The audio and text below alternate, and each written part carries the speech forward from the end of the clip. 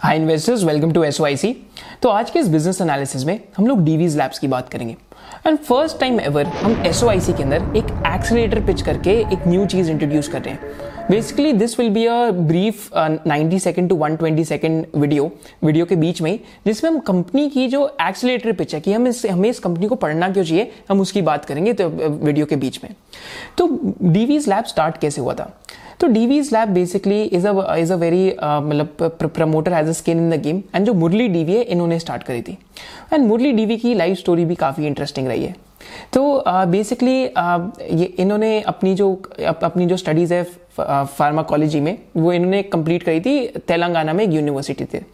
Complete करने के बाद ही went to US and US के अंदर इन्होंने 5 केमिकल जैसी एक कंपनी के अंदर काम करा एंड शुरू से इनका क्या फोकस था कि ये केमिस्ट्री को मास्टर करना चाहते थे। एंड इंडिया में जब ये वापस आए 1970s के अंदर, तो इंडिया में इन्होंने कुछ कंपनीज में जॉब करी, पर 1984 में एक बहुत इंटरेस्टिंग चीज हुई। 1984 में ही met doctor Anjani Reddy and उस टाइम पे डॉक्टर रेड्डीज करके कंपनी सेटअप हो रही थी। तो Murali Divi join the company as a board member and वहाँ पे एक इंटरेस्टिंग चीज़ क्या थी कि डॉक्टर रेड्डीज बेसिकली ऐसी कंपनी सेटअप कर रहे थे जिसमें वो फॉर्मुलेशंस में एंटर करते, माने जो आपकी एंड दवाइयाँ आती है, जो हमें टैबलेट दिखती हैं या जो एंड मेडिसिन है फॉर्मुलेशन, एंड उस टाइम पे एपीआईज में थे एंड साथ साथ कॉन्ट्रैक्ट मैन्युफैक्चरिंग काम भी था जिसका नाम था केमिनोर। बट केमिनोर उस टाइम पे एक बहुत बड़ी लॉस मेकिंग कंपनी थी, तो उसको टर्न अराउंड करने में काफ़ी चैलेंज आ रहा था। तो मुरली डीवी ने उस टाइम पे केमिनोर को टर्न अराउंड करने का चैलेंज लिया, तो वहाँ पे अपनी वो टीम लेके गए एंड उस टाइम पे टीम में उनके जो 3-4 मेंबर्स थे वो भी बहुत उनके साथ ज्वाइन करा, जिसमें से आज एक एसएमएस फार्मास्यूटिकल का भी चेयरमैन है, जो एक इंटरेस्टिंग एपीआई कंपनी है इस टाइम पे, जो 190 करोड़ का कैपेक्स कर रही है।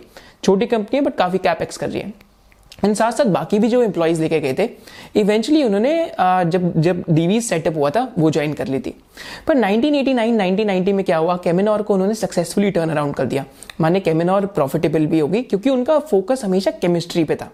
वो जो मैन्युफैक्चरिंग फैसिलिटी है वहाँ पे खड़े होकर देखते थे कि जो यहाँ पे केमिस्ट्री कैसी है, हम इसको इम्प्रूव कैसे कर सकते हैं प्रोसेस को। इस वजह से धीरे धीरे कंपनी टर्न अराउंड। पर 1989 और 1990 के अंदर क्या प्रॉब्लम हुई कि बेसिकली उनके पर्सनल डिफरेंसेस क्रिएट हुए, इट इज अलेज्ड, जो सेकंड जनरेशन है डॉक्टर रेड्डीज के साथ। दिस इज वाई उन्होंने कंपनी छोड़ दी। उस टाइम पे जो उनके बेटे हैं किरण डीवी, उन्होंने उनको एक वो भेजा सजेशन, जो उस टाइम पे हाई स्कूल में थे, कि अगर आप एक्चुअली कॉन्ट्रैक्ट मैन्युफैक्चरिंग के अंदर एंटर करते हो तो जब मेरी एजुकेशन ओवर हो जाएगी तो मैं कॉन्ट्रैक्ट मैन्युफैक्चरिंग में इस बिजनेस के अंदर आके उसको संभालने लग जाऊंगा। तो डीवीज का आज डीएनए क्या है? काफ़ी सारी कंपनीज ये नहीं कर समझ पाती कि Divi's is purely focused on custom synthesis, जो हमने कॉन्ट्रैक्ट मैन्युफैक्चरिंग फार्मास्यूटिकल्स में, माने जो आपके क्लाइंट्स हैं, जो बड़े बड़े क्लाइंट्स हैं, लाइक फाइजर हो गया, आपका मर्क हो गया या जीएसके हो गया, इनके लिए आप कॉन्ट्रैक्ट मैन्युफैक्चरिंग कर रहे हो इनके मॉलिक्यूल्स की, माने वो लोग मॉलिक्यूल इनोवेट करते हैं और आप सिर्फ उनकी कॉन्ट्रैक्ट मैन्युफैक्चरिंग करते हो। एंड सेकेंड इनका फोकस था सिर्फ एपीआईज पे, कि हम सिर्फ एक्टिव फार्मास्यूटिकल इंग्रेडिएंट बनाएंगे जो बेसिकली एक फॉर्मुलेशन के अंदर या एक मेडिसिन के अंदर जो मेन रोल एक्ट करता है actually, which is the main thing which acts as a therapy. Divi's को सेटअप करने के लिए इन्होंने अपने डॉक्टर रेड्डीज के जो इनके पास शेयर्स थे एंड केमिनोर के शेयर्स थे कुछ 7.5 करोड़ के, वो सेल करे एंड इन्होंने एक 500 एकर्स की लैंड एक्वायर करी with the help of loan from IDBI bank. तो इन्होंने close to I think 35 crore के आसपास का टोटल जो इनका इन्वेस्टमेंट था वो था।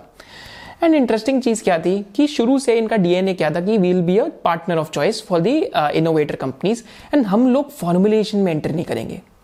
आज एक एपीआई कंपनीज के पास एक रिस्पॉन्सिबिलिटी क्या होती है कि क्या मैं अपने कस्टमर से compete करूं या ना करूं। तो डीवीज ने बोला कि हम लोग compete नहीं करेंगे, वेराज डॉक्टर रेड्डीज compete कर रहा था। तो ये इनकी शुरू से ही फिलॉसफी रही है इस कंपनी की। एंड साथ साथ जब इन्होंने एपीआई एंटर करे तो एक बहुत इंटरेस्टिंग चीज़ हुई कि एक्चुअली में फर्स्ट तो ये कॉन्ट्रैक्ट मैन्युफैक्चरिंग के लिए डिफरेंट कंपनीज पास जाते थे, बट कोई भी इनको अप्रूवल नहीं दे रहे थे या कॉन्ट्रैक्ट्स नहीं दे रहे थे, क्योंकि 1990s में जस्ट इमेजिन इंडिया में फार्मास्यूटिकल का जो इंडस्ट्री था इतना ज़्यादा डेवलप नहीं था। एंड साथ साथ से इंडिया उस टाइम पे ट्रिप्स का सिग्नेटरी नहीं था, जो बाद में इंडिया बन भी गया 1990s में। ट्रिप्स बेसिकली एक इंटेलेक्चुअल प्रोटेक्शन राइट्स का एक अग्रीमेंट होता है। तो उस टाइम पे इन्होंने क्या करा कि क्योंकि ये केमिनोर में काम करते थे and he had a very good handle over chemistry, तो उस टाइम पे इन्होंने एक प्रोडक्ट एंटर करा by the name of naproxen. Naproxen कुछ नहीं है, बस इसको समझिए कि एक एपीआई है जो आर्थराइटिस के ट्रीटमेंट में यूज होता है। एंड डीवीज ने जब ये एंटर करा तो उस टाइम पे वहां पे 22 कंपेटिटर्स थे डीवीज के इस प्रोडक्ट के अंदर। लॉन्जा जैसे कंपेटिटर्स थे, यहाँ तक जो DSM है वो भी इनके कंपेटिटर था नेप्रॉक्सीन में। पर डीवीज के पास एक कंपेटिटिव एडवांटेज थी। क्या कंपेटिटिव एडवांटेज थी कि जो इनका प्रोसेस था बनाने का वो कैटलिस्ट के थ्रू नहीं था, वो एक एंजाइम के थ्रू बनता था। तो माने ग्रीनर केमिस्ट्री थी, अगर आप इतना समझना चाहें। एंड ये जो ग्रीनर केमिस्ट्री थी, इसका कॉस्ट ऑफ प्रोडक्शन काफी लोअर था as compare to their competitors. तो इस वजह से धीरे धीरे डीवीज ने यहाँ पे मार्केट शेयर कैप्चर करना स्टार्ट करा। एंड इस वजह से मैं कहता हूँ हमें कॉन्सेंट्रेटेड प्रॉफिट पूल्स बहुत पसंद है। आज डीवीज के पास 70% मार्केट शेयर है नेप्रॉक्सीन के अंदर। तो that just shows the focus of the company. And इसके बाद मिड 1990s में इनको फर्स्ट कॉन्ट्रैक्ट मिला क्रैम्स का, माने CSM बिजनेस का, कॉन्ट्रैक्ट मैन्युफैक्चरिंग का, from a innovator by the name of GSK। तो $2 मिलियन का कॉन्ट्रैक्ट था। एंड वहां से इस कंपनी की जो बर्थ स्टोरी थी वहीं से स्टार्ट हुई। इसके बाद जो आज हम डीवीज देखते हैं, इसके अंदर हमारे पास 3 बिजनेस सेगमेंट्स हैं। एक एक करके इन सब की बात करते हैं। यहाँ पे जो 3 बिजनेस सेगमेंट्स हैं, पहला बिजनेस सेगमेंट है जेनेरिक APIs का, सेकंड बिजनेस सेगमेंट है कस्टम सिंथेसिस मैन्युफैक्चरिंग का, एंड थर्ड बिजनेस सेगमेंट है न्यूट्रिस्यूटिकल्स का। तो जो इनका जेनेरिक APIs का बिजनेस सेगमेंट है वो आज सेल्स में समवेयर क्लोज टू 51% कंट्रीब्यूट करता है FY20 में। कस्टम सिंथेसिस का सेगमेंट 41%, बट FY21 के जो Q1 FY22 में और द मैनेजमेंट ने बोला कि दोनों का कंट्रीब्यूशन 50-50 के आसपास है, मतलब in terms of mix. And जो न्यूट्रिस्यूटिकल सेगमेंट है वो 8% कंट्रीब्यूट करता है बाय FY20। तो ये तो इनके 3 बिजनेस सेगमेंट्स हैं। पर जो इनका जेनेरिक API बिजनेस सेगमेंट है, इसमें बहुत इंटरेस्टिंग चीजें हैं। तीनों बिजनेस सेगमेंट्स अपने में ही काफी इंटरेस्टिंग है। तो जो जेनेरिक API बिजनेस सेगमेंट है ये इनके DNA से बना है। माने जो जेनेरिक API बिजनेस सेगमेंट है, बेसिकली जो ड्रग्स या जो फॉर्मुलेशंस ऑफ पेटेंट जा चुके हैं उनके लिए जो APIs बनते हैं डीवीज वो बनाते हैं, दैट इज जेनेरिक APIs, क्योंकि वो कॉपी कैट ड्रग्स हैं। पर यहाँ पे एक इंटरेस्टिंग चीज क्या है कि डीवीज की शुरू से क्या स्ट्रैटेजी रही है। मैंने आपको डीवीज का DNA बताया कि केमिस्ट्री पे कंट्रोल चाहिए, कॉस्ट पे कंट्रोल चाहिए। तो एक्चुअली में सिंस द बिगिनिंग इटसेल्फ, तो यहाँ पे डीवीज बार बार एक चीज हमें बता, मतलब जब अगर मुरली डीवी का 3-4 इंटरव्यू से ज्यादा नहीं है, तो हमें बार बार एक ये चीज बताते हैं कि हम लोग शुरू से ही बहुत फोकस्ड रहे हैं। हम लोग कम प्रोडक्ट्स लेंगे and we believe in doing more with less. हम ज्यादा करेंगे बट कम के साथ। तो आज इतनी सारी API कंपनीज में से डीवीज में क्या एक इंटरेस्टिंग चीज है कि इनके पास सिर्फ 30 प्रोडक्ट्स ही APIs में। whereas अगर हम बाकी API कंपनीज देखें, जैसे अगर मैं उसकी बात करता हूँ सोलारा की, तो वो 100 DMF फाइल कर रहे हैं। अगर हम साथ साथ लॉरस की बात करते हैं तो 60 प्रोडक्ट्स के आसपास फाइल कर रहे हैं, राइट। यहाँ तक अगर हम न्यूलैंड की भी बात करें, so they also have a very wide bouquet of products. पर डीवी क्या कहता है, we'll do more with less. तो सिर्फ 30 प्रोडक्ट्स हैं, 10 मोर कमर्शलाइज हो रहे हैं। बट इन 30 प्रोडक्ट्स में डीवीज की फिलॉसफी क्या है, एब्सोल्यूट मार्केट डोमिनेंस। तो इनका प्रोसेस क्या है कि ये बार बार एक मॉलिक्यूल के अंदर एंटर करते हैं। एंड आधे टाइम तो एंटर करने से पहले ही इनके पास एक एडवांटेज होती है, एंड उस एडवांटेज को ये सस्टेन करते हैं, बार बार उस प्रोसेस को रीलुक करते रहते हैं after over a period of time. तो आउट ऑफ दीज 30 प्रोडक्ट्स, यहाँ पे जो इनके 3 बहुत कॉमन प्रोडक्ट्स हैं, या जो 3 जिसमें इनका बहुत मार्केट शेयर है, तो पहला is by the name of naproxen, जिसमें इनका मोर देन 50% मार्केट शेयर है, जो हमने बात करी। Second is by the name of dextromethorphan. So basically ये एक प्रोडक्ट है जो as a cough suppressant use होता है। एंड फिर एक प्रोडक्ट है गाबापेंटिन। गाबापेंटिन में भी इनका मोर देन 50% मार्केट शेयर है। गाबापेंटिन बेसिकली जो एपिलेप्सी या फिर जो नर्व पेन होती है, इसके लिए इसके ट्रीटमेंट के लिए यूज होता है। और भी अगर आप यहाँ पे इनके प्रोडक्ट्स देखोगे, so they have different products, and again these products are commercialised APIs। And इनमें से 10 प्रोडक्ट्स के अंदर डीवीज का जो मार्केट शेयर है वो मोर देन 50% के आसपास है। कुछ में 70-80% है, कुछ में 20-30% के आसपास है, क्योंकि ये फुल्ली बैकवर्ड इंटीग्रेटेड है। माने इंटरमीडिएट्स ये खुद ही बनाते हैं। जो अगर हम API की वैल्यू चेन देखते हैं, तो एक होता है की स्टार्टिंग मटेरियल, उसके बाद की स्टार्टिंग मटेरियल के साथ इंटरमीडिएट्स आते हैं, फिर इंटरमीडिएट्स के बाद API आते हैं। तो ये जो प्रोसेस या वैल्यू चेन है, इसको अंडर इन वन हाउस ही रखते हैं। तो पूरा बिल्डिंग ब्लॉक API का ये खुद ही बनाते हैं, माने ये बैकवर्ड्स इंटीग्रेटेड है। whereas बाकी API कंपनीज इंटरमीडिएट्स बाहर से सोर्स करती हैं, जिसकी वजह से उनके जो मार्जिन है वो थोड़े से वॉलेटाइल रहते हैं। तो ये तो इनका जेनेरिक API बिजनेस है। यहाँ पे जो नेप्रॉक्सीन है, जो बेसिकली आर्थराइटिस के लिए यूज होता है, तो यहाँ पे इनका बेसिकली जो मार्केट शेयर या कॉन्सेंट्रेशन है सेल्स में, तो आज FY20 में क्लोज टू 18% के आसपास है, और FY21 में क्लोज टू 16-17% के आसपास जो इनकी सेल्स है नेप्रॉक्सीन से आती है। तो अगेन काफी ज्यादा यहाँ से प्रॉफिट पूल इनका आता है। क्योंकि काफ़ी पुराना मॉलिक्यूल है। एंड साथ साथ अगर हम लास्ट 3-4 ईयर्स में देखेंगे तो जो इनका जेनेरिक एपीआई बिजनेस है, दिस इज एक्चुअली 2018 के अंदर डिक्लाइन आया था क्योंकि यूएस एफडीए इशू आया था डीवीज में, इसकी हम बात करेंगे। FY19 में 25% ग्रोथ आई, FY20 में 13% to 14% ग्रोथ आई, देन अगेन FY21 के अंदर मोर देन 15-20% ग्रोथ आई है। So this is the generic API business of Divi's. And यहाँ पे एक बहुत इंटरेस्टिंग ऑप्शनैलिटी है जिसकी मैं ग्रोथ इंजन में बात करूंगा। डीवीज के बाद जो इनका जो अगला सेगमेंट है that is of custom synthesis manufacturing. यहाँ पे अब इतनी ज़्यादा इन्फॉर्मेशन अवेलेबल नहीं है क्योंकि सब कुछ कॉन्फिडेंशियलिटी से हिडन है।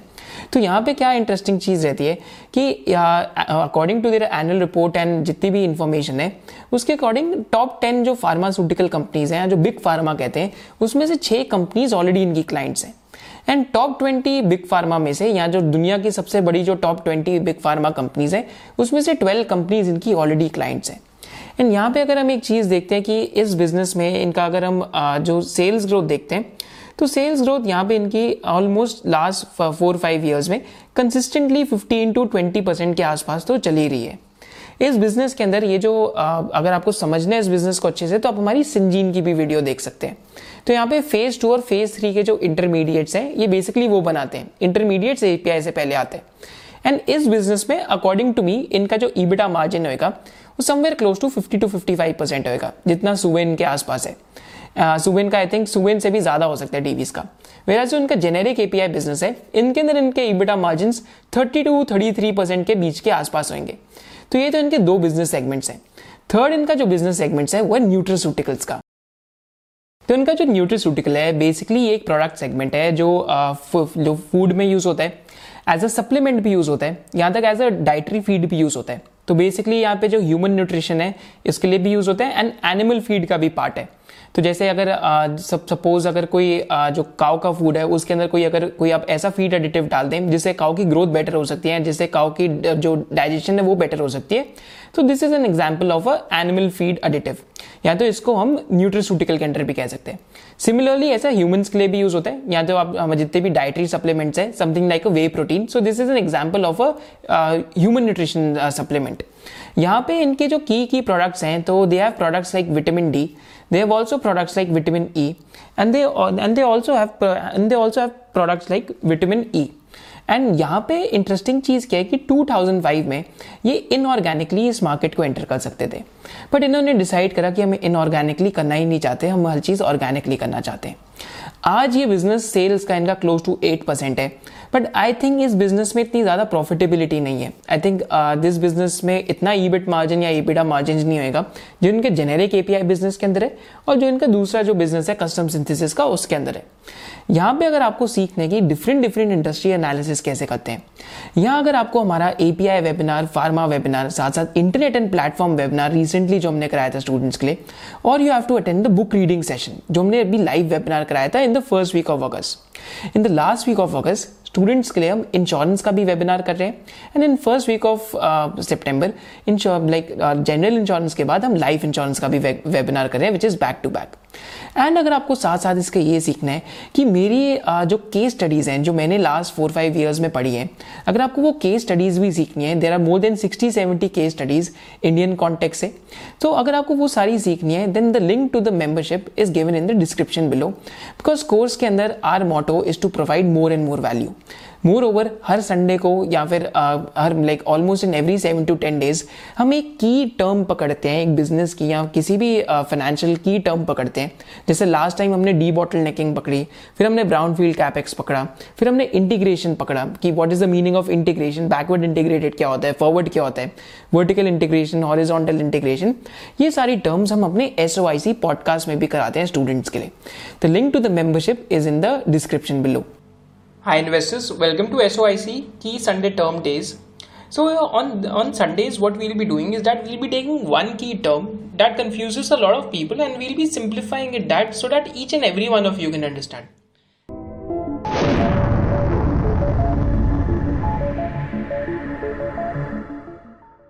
Coming to the elevator pitch of Divi's, तो एलिवेटर पिच बेसिकली यहाँ पे कंपेटिटिव एडवांटेज क्या है? तो यहाँ पे कंपेटिटिव एडवांटेज है कैच 22 सिचुएशन की, क्योंकि डीवीज सबसे ज़्यादा लार्जेस्ट यहाँ पे इनका मार्केट शेयर है इन देयर की मॉलिक्यूल्स या की एपीआईज में। इस वजह से यहाँ पे डीवीज करता है बैच प्रोडक्शन। बैच प्रोडक्शन क्या होती है? कैंपेन बेस्ड प्रोडक्शन एपीआईज के अंदर, क्या आप एक कैंपेन के अंदर ही प्रोडक्ट्स प्रोड्यूस कर लेते हैं। क्योंकि सबसे ज्यादा मार्केट शेयर है, इस वजह से बहुत ज्यादा लार्ज बैचेस में प्रोड्यूस करते हैं, जिसकी वजह से इकोनॉमीज ऑफ स्केल बहुत आते हैं। जिसके साथ साथ क्योंकि इनका प्रोसेस एक्सपर्टीज पे ध्यान है, तो यहाँ पे अगर हम किरण डीवी का एक कोट देखते हैं तो दे कीप ऑन सेइंग कि हम बार बार जो ओल्ड प्रोसेसेस है उनको रीविजिट करते रहते हैं। क्योंकि बार बार ओल्ड प्रोसेसेस को रीविजिट कर रहे हैं, this is one of the reasons why जो इनका ग्रॉस मार्जिन है वो काफी हाई लगता है। एंड यहाँ पे और एलिवेटर पिच क्या है इस बिजनेस के अंदर कि in spite of growing over the years, इनका पैट आज भी यहाँ से there is a high probability कि नेक्स्ट 4 to 5 ईयर्स में प्रॉफिट आफ्टर टैक्स भी डबल हो सकता है। तो यहाँ पे क्या क्या चीज के की पॉइंटर्स हैं? प्रोसेस एक्सपर्टीज, साथ साथ lowest cost manufacture, economies of scale, this is the elevator pitch of the business, and साथ साथ promoter has substantial skin in the game. बात करते हैं इस कंपनी के अंदर ग्रोथ कहां से आ सकती है। तो बेसिकली यहाँ पे 6 ग्रोथ के पिलर्स हैं जो इस कंपनी के सामने हैं। तो फर्स्ट ग्रोथ का पिलर जो इस कंपनी के सामने है कि जो आज इनके जेनेरिक एपीआई प्रोडक्ट्स हैं, तो ऑलमोस्ट टॉप 10 प्रोडक्ट्स के अंदर कुछ के अंदर इनका 60-70% मार्केट शेयर है, पर जिनका इनमें 20-30% मार्केट शेयर है। तो ये लोग अब क्या कर रहे हैं कि क्योंकि पहले कैपेसिटी में प्रॉब्लम थी, तो अब जो 20-30% मार्केट शेयर है उसमें इन्वेस्ट करके उसको 60-70% मार्केट शेयर पे लेके जाना चाहते हैं। This is the first key growth pillar. Second key growth pillar क्या है इस कंपनी के लिए कि 2023-2024 ऑनवर्ड्स काफी सारे जो जेनेरिक एपीआईज हैं they are going off patent. अगर हम डीवीज की फाइलिंग्स को पढ़ते हैं या इनकी जो ये एपीआईज बनाना चाहते हैं उनको स्टडी करते हैं, तो पता लगता है क्लोज टू $3.5 बिलियन से $4 बिलियन तक की साइज ऑफ अपॉर्चुनिटी है इनके पास जो ये न्यू एपीआईज के लिए फाइल करेंगे। So this is the second key growth pillar of the company. Third key growth pillar of the company is the capex programme. तो यहाँ पे अगर हम इस कंपनी का ग्रॉस ब्लॉक देखते हैं, ग्रॉस ब्लॉक माने कि कितना एडिशन हुआ है इनके ग्रॉस फिक्स एसेट्स में, माने कितने इन्होंने फिक्स एसेट्स परचेज करे। तो 2018 से लेके अब तक इनका gross block almost more than 1x हो चुका है, माने 2373 करोड़ से आज 51 का ऑलमोस्ट 5100 का इनका ग्रॉस ब्लॉक है। एंड इंटरेस्टिंग थिंग क्या है कि इनके ग्रॉस ब्लॉक के अंदर कि अपार्ट फ्रॉम दिस ये नेक्स्ट 2-3 ईयर्स में भी, इस ईयर भी ऑलमोस्ट आई थिंक Q1 में 270-280 करोड़ का इनका CWIP में, एंड इस ईयर भी इनका कुछ इनका कैपेक्स लाइंड अप है। नेक्स्ट 2-3 ईयर्स में इनका 1000-2000 करोड़ का कैपेक्स और भी लाइंड अप है। क्योंकि काकीनाडा में इनका एक और प्लांट है, तो इनके अभी एक यूनिट 1 है, एक यूनिट 2 है जो वाइजैग में है। तो जो इनका यूनिट 1 है, जैसे हम देख सकते हैं एनुअल रिपोर्ट से, ये ऑलमोस्ट 500 एकर्स का लैंड है। जो इनका यूनिट 2 है ये बेसिकली 450-495 एकर्स के बीच का लैंड है। एंड जो इनका यूनिट 3 है जो काकीनाडा में इन्होंने बहुत पहले सेटअप करने का सोचा था, तो वहाँ पे बेसिकली थोड़े लोकल प्रोटेस्ट हो रहे थे, बट इनको फाइनली अब लैंड का हैंड ओवर मिलने वाला है। तो इनकी अगर वेबसाइट पे देखेंगे तो ये यूनिट भी ऑलमोस्ट 450 एकर्स के। फोर्थ प्लांट जो इनके पास फोर्थ लैंड और भी है, दैट इज इन नेलोर। तो इन्होंने बेसिकली ईसी क्लियरेंस भी थोड़े टाइम पहले फाइल करी थी, तो इनका fourth plant can come up in Nellore after 2023-2024। तो लॉन्ग टर्म ग्रोथ भी यहाँ पे सेट है, क्योंकि यहाँ पे इनके पास लैंड की भी कोई प्रॉब्लम नहीं है। फोर्थ की सोर्स ऑफ ग्रोथ क्या हो सकती है? This is the most interesting one, आप इसको ध्यान से समझिए। सो बेसिकली एनडीएमए करके एक एपीआई के अंदर इशू आ रहा था। तो निट्रोसिमीन, आप समझिए कि ये मॉलिक्यूल का नाम ही नहीं है, एक चीज है जिसकी वजह से ह्यूमंस के अंदर कैंसर होता है। तो कुछ एपीआईज के अंदर ये बेसिकली ये ऐसी चीज है जिसकी वजह से लोगों को कैंसर होता है, जिसकी वजह से कुछ एपीआईज के अंदर ये इम्प्योरिटी आ रही थी एनडीएमए की। तो ये बेसिकली 1863 में जो निट्रोसो कंपाउंड्स हैं वो एडोल्फ वन जो बेयर है इन्होंने फाइंड करे। पर 2018 में वेलसार्टन करके एक प्रोडक्ट है जिसका रिकॉल हुआ यूएसएफडीए से, बिकॉज उसके अंदर एनडीएमए था।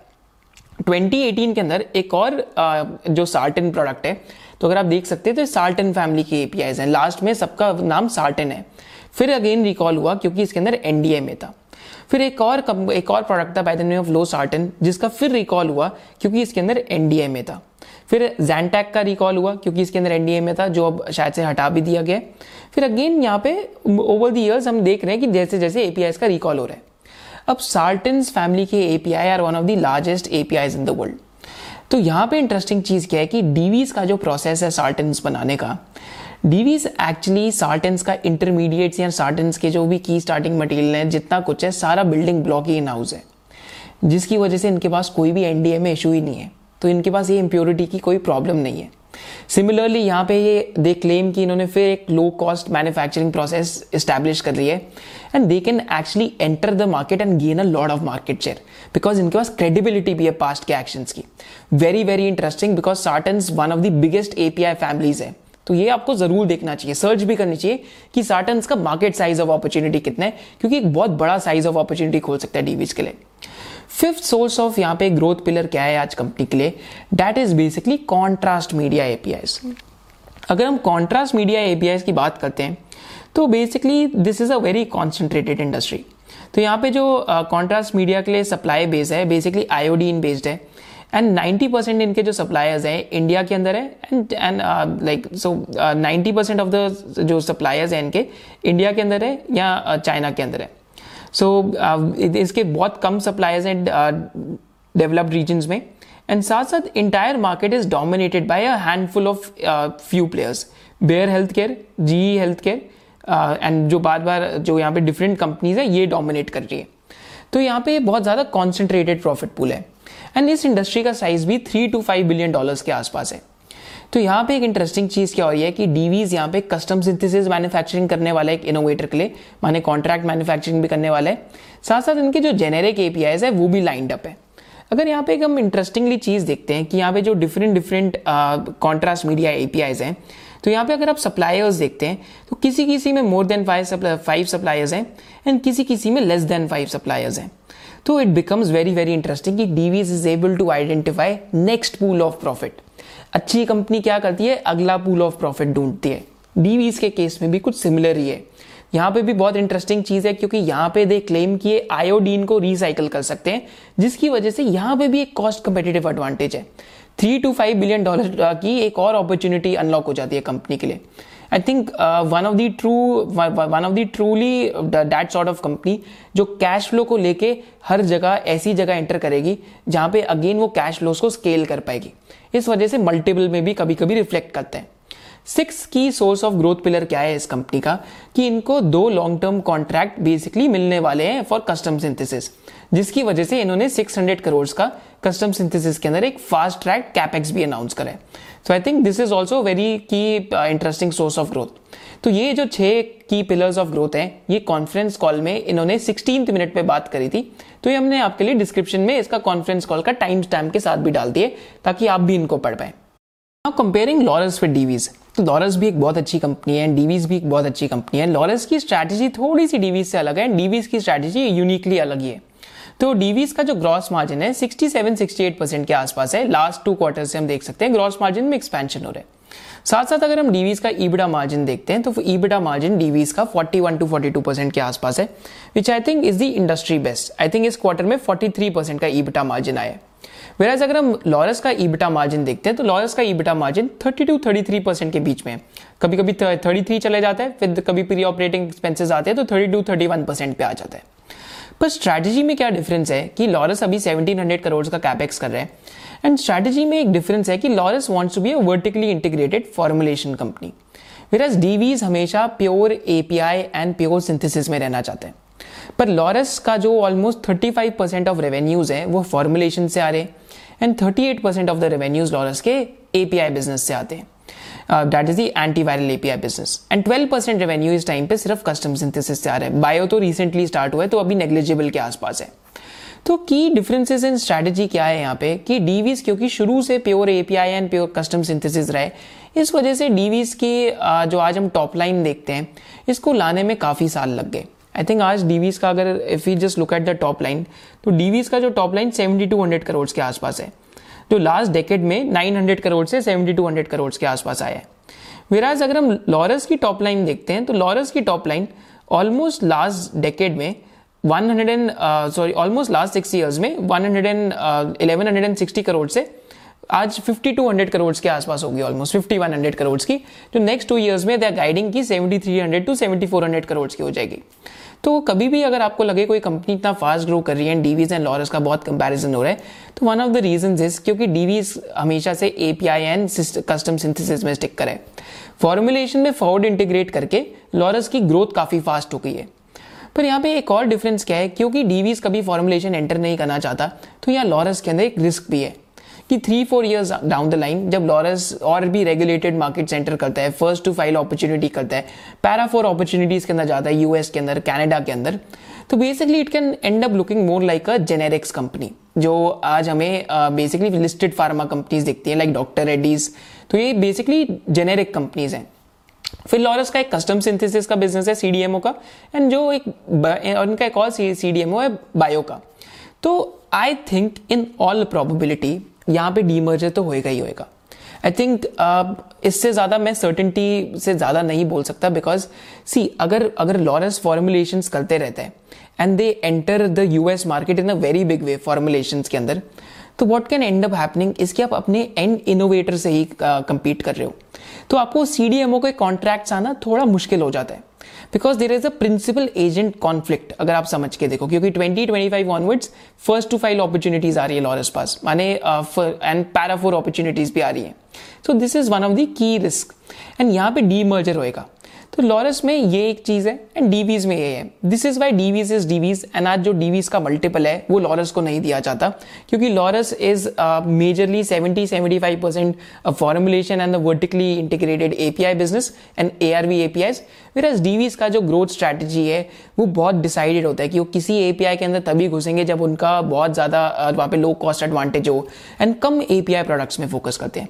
Even though Laurus is also superb company and Divi's is also a superb company, but I don't think कि डीवीज जैसी एक लिस्टेड एपीआई मैन्युफैक्चरर अभी हमारी कंट्री के अंदर है। So this was the P2P analysis, and ये मैं जरूर करना चाहता था ताकि आप डेटा को देख के एक बारी खुद ही देख के बैठे कि एक्चुअली में डेटा यही कहता है। आई थिंक लॉरस का जो सीडीएमओ बिजनेस है एंड जो बायो सीडीएमओ का बिजनेस है, बायो सीडीएमओ में अभी स्केल होने में टाइम लगेगा, बिकॉज आई थिंक 4-5 ईयर्स तो मिनिमम लग ही जाएंगे। पर जो उनका सीडीएमओ का बिजनेस है वो बहुत फास्ट ग्रोइंग बिजनेस है, and I really like that bit of the business. APIs के अंदर देखते हैं वो कितना डाइवर्सिफाई कर पाते हैं, बट ये जो फॉर्मुलेशन वाली स्ट्रैटेजी है, ये रिस्क सबको पता रहना ही चाहिए कि ये रिस्क तो बिजनेस के अंदर होता ही होता है। With this we come to the risk in the business of Divi's. तो पहला रिस्क क्या है बिजनेस में? Product concentration risk. जैसे हमने बात करी 47-48% सेल्स टॉप 5 प्रोडक्ट से आती हैं, तो एक सोर्स ऑफ रिस्क है कि आज जैसे एनडीए में इशू आ गया किसी एपीआई के अंदर एंड उसमें से एक एपीआई निकल गया, सपोज करते हैं किसी एपीआई के अंदर आ गया जो 6-7% ऑफ द सेल्स था, तो सेल्स पे एक हिट आ सकता है। सेकेंड यहाँ पे रिस्क क्या है? यूएस एफडीए का। तो यूएस एफडीए एक्चुअली रिस्क नहीं है मेरे हिसाब से, यूएस एफडीए एक अच्छी चीज़ है। अदरवाइज जैसे अनसीन वैल्यू जो ट्विटर के हैं, ही कीप्स ऑन सेइंग कि अगर यूएस एफडीए ना हो तो पता नहीं आपको क्या खिला देंगे, राइट? बिकॉज रेगुलेशन होना ज़रूरी है।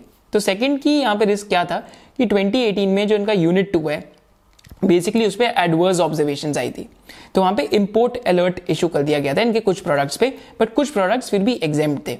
तो 5% जो इनकी टॉप लाइन थी उस पर एक इम्पैक्ट आया था, पर काफ़ी सारे प्रोडक्ट्स एग्जेम्प्ट भी थे उस टाइम पे कि इन प्रोडक्ट्स से आप अभी भी कर सकते हैं एक्सपोर्ट। पर वहाँ पे एक इंटरेस्टिंग चीज़ क्या है कि डीवीज एक्चुअली में became India's fastest pharmaceutical company in terms of resolution. जो भी उसको रिजॉल्व करना था, जो भी प्रोसीजरल इश्यूज थे, जितना कुछ भी था, उसको इन्होंने विद इन 6 मंथ्स रिजॉल्व कर दिया, which is highest and fastest in the history of India pharmaceutical industry. So I think this was a risk. तो अभी तक इनका यही एक इशू आया है यूएस एफडीए का, इससे पहले कभी नहीं आया था। This makes the business more anti fragile, कि आपके में बिजनेस में जो भी फ्रेजिलिटी थी प्रोसेस में, that is taken out of the system. Third की सोर्स ऑफ रिस्क क्या है इस बिजनेस के अंदर कि एक क्लाइंट कॉन्सेंट्रेशन रिस्क भी रहता है, एंड साथ साथ अगेन यहाँ पे एक लंपीनेस भी रहती है कभी कभी एपीआई की सेल्स में, क्योंकि these APIs are made in terms of batch production and working capital cycle भी थोड़ी सी हैवी रहती है।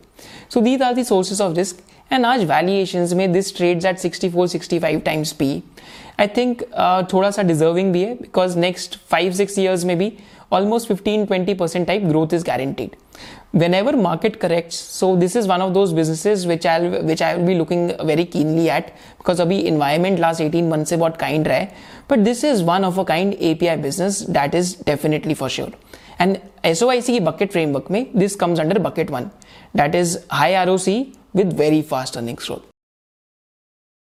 Thank you for joining us, do subscribe to the channel, क्योंकि हम इस चैनल पे ऐसे ही बिजनेसेस कवर करते हैं which are worth our time. अगर हमें लगता है it is worth our time, तो आई थिंक आपके भी टाइम के लिए वो वर्थ इट हो ही सकते हैं, क्योंकि डिफरेंट बिजनेसेस कवर करने में काफ़ी मेहनत लगती है। एंड इस मेहनत को करने में मज़ा भी बहुत आता है, क्योंकि लगता है कि हम सोसाइटी में कोई वैल्यू ऐड कर रहे हैं। एटलीस्ट हम रिटेल इन्वेस्टर्स को एजुकेट कर रहे हैं फर्स्ट टाइम इंडिया में कि बिजनेसेस एक्चुअली में, अगर आप स्टॉक देखते हैं तो actually it is a piece of a business. And इस बार जो एक्सेलेरेटर पिच का आइडिया था वो एक वंडरफुल आइडिया था जो SOIC मेंबर्स के डिस्कशन फोरम से आया।